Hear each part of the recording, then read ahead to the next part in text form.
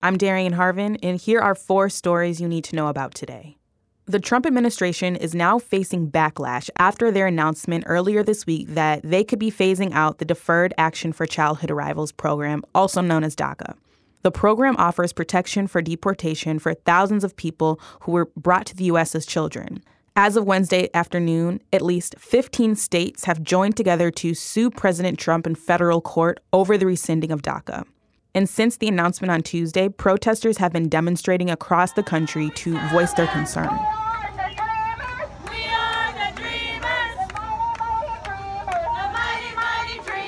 Democrats say that they'll keep bringing up legislation to support people who are protected under DACA, also known as Dreamers, until it passes.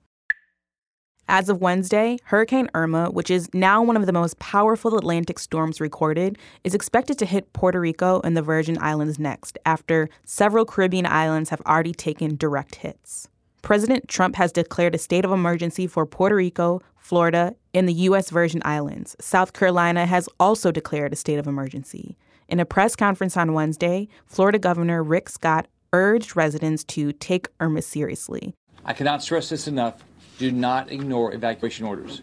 Remember, we can rebuild your home, but we cannot rebuild your life. There's still uncertainty surrounding the predicted route of the hurricane.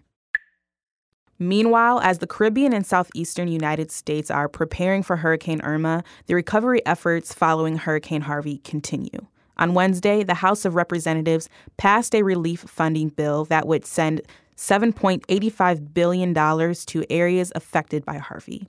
The bill passed almost unanimously.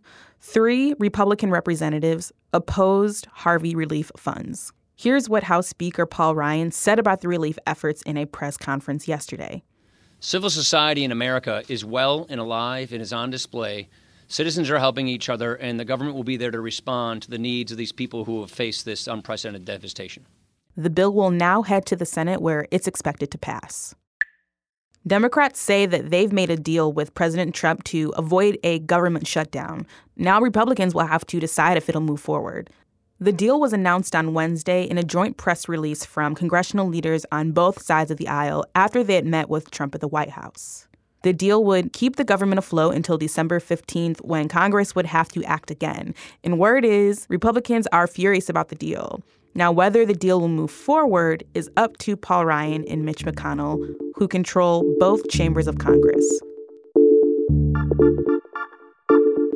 For more on the latest stories, download the BuzzFeed News app.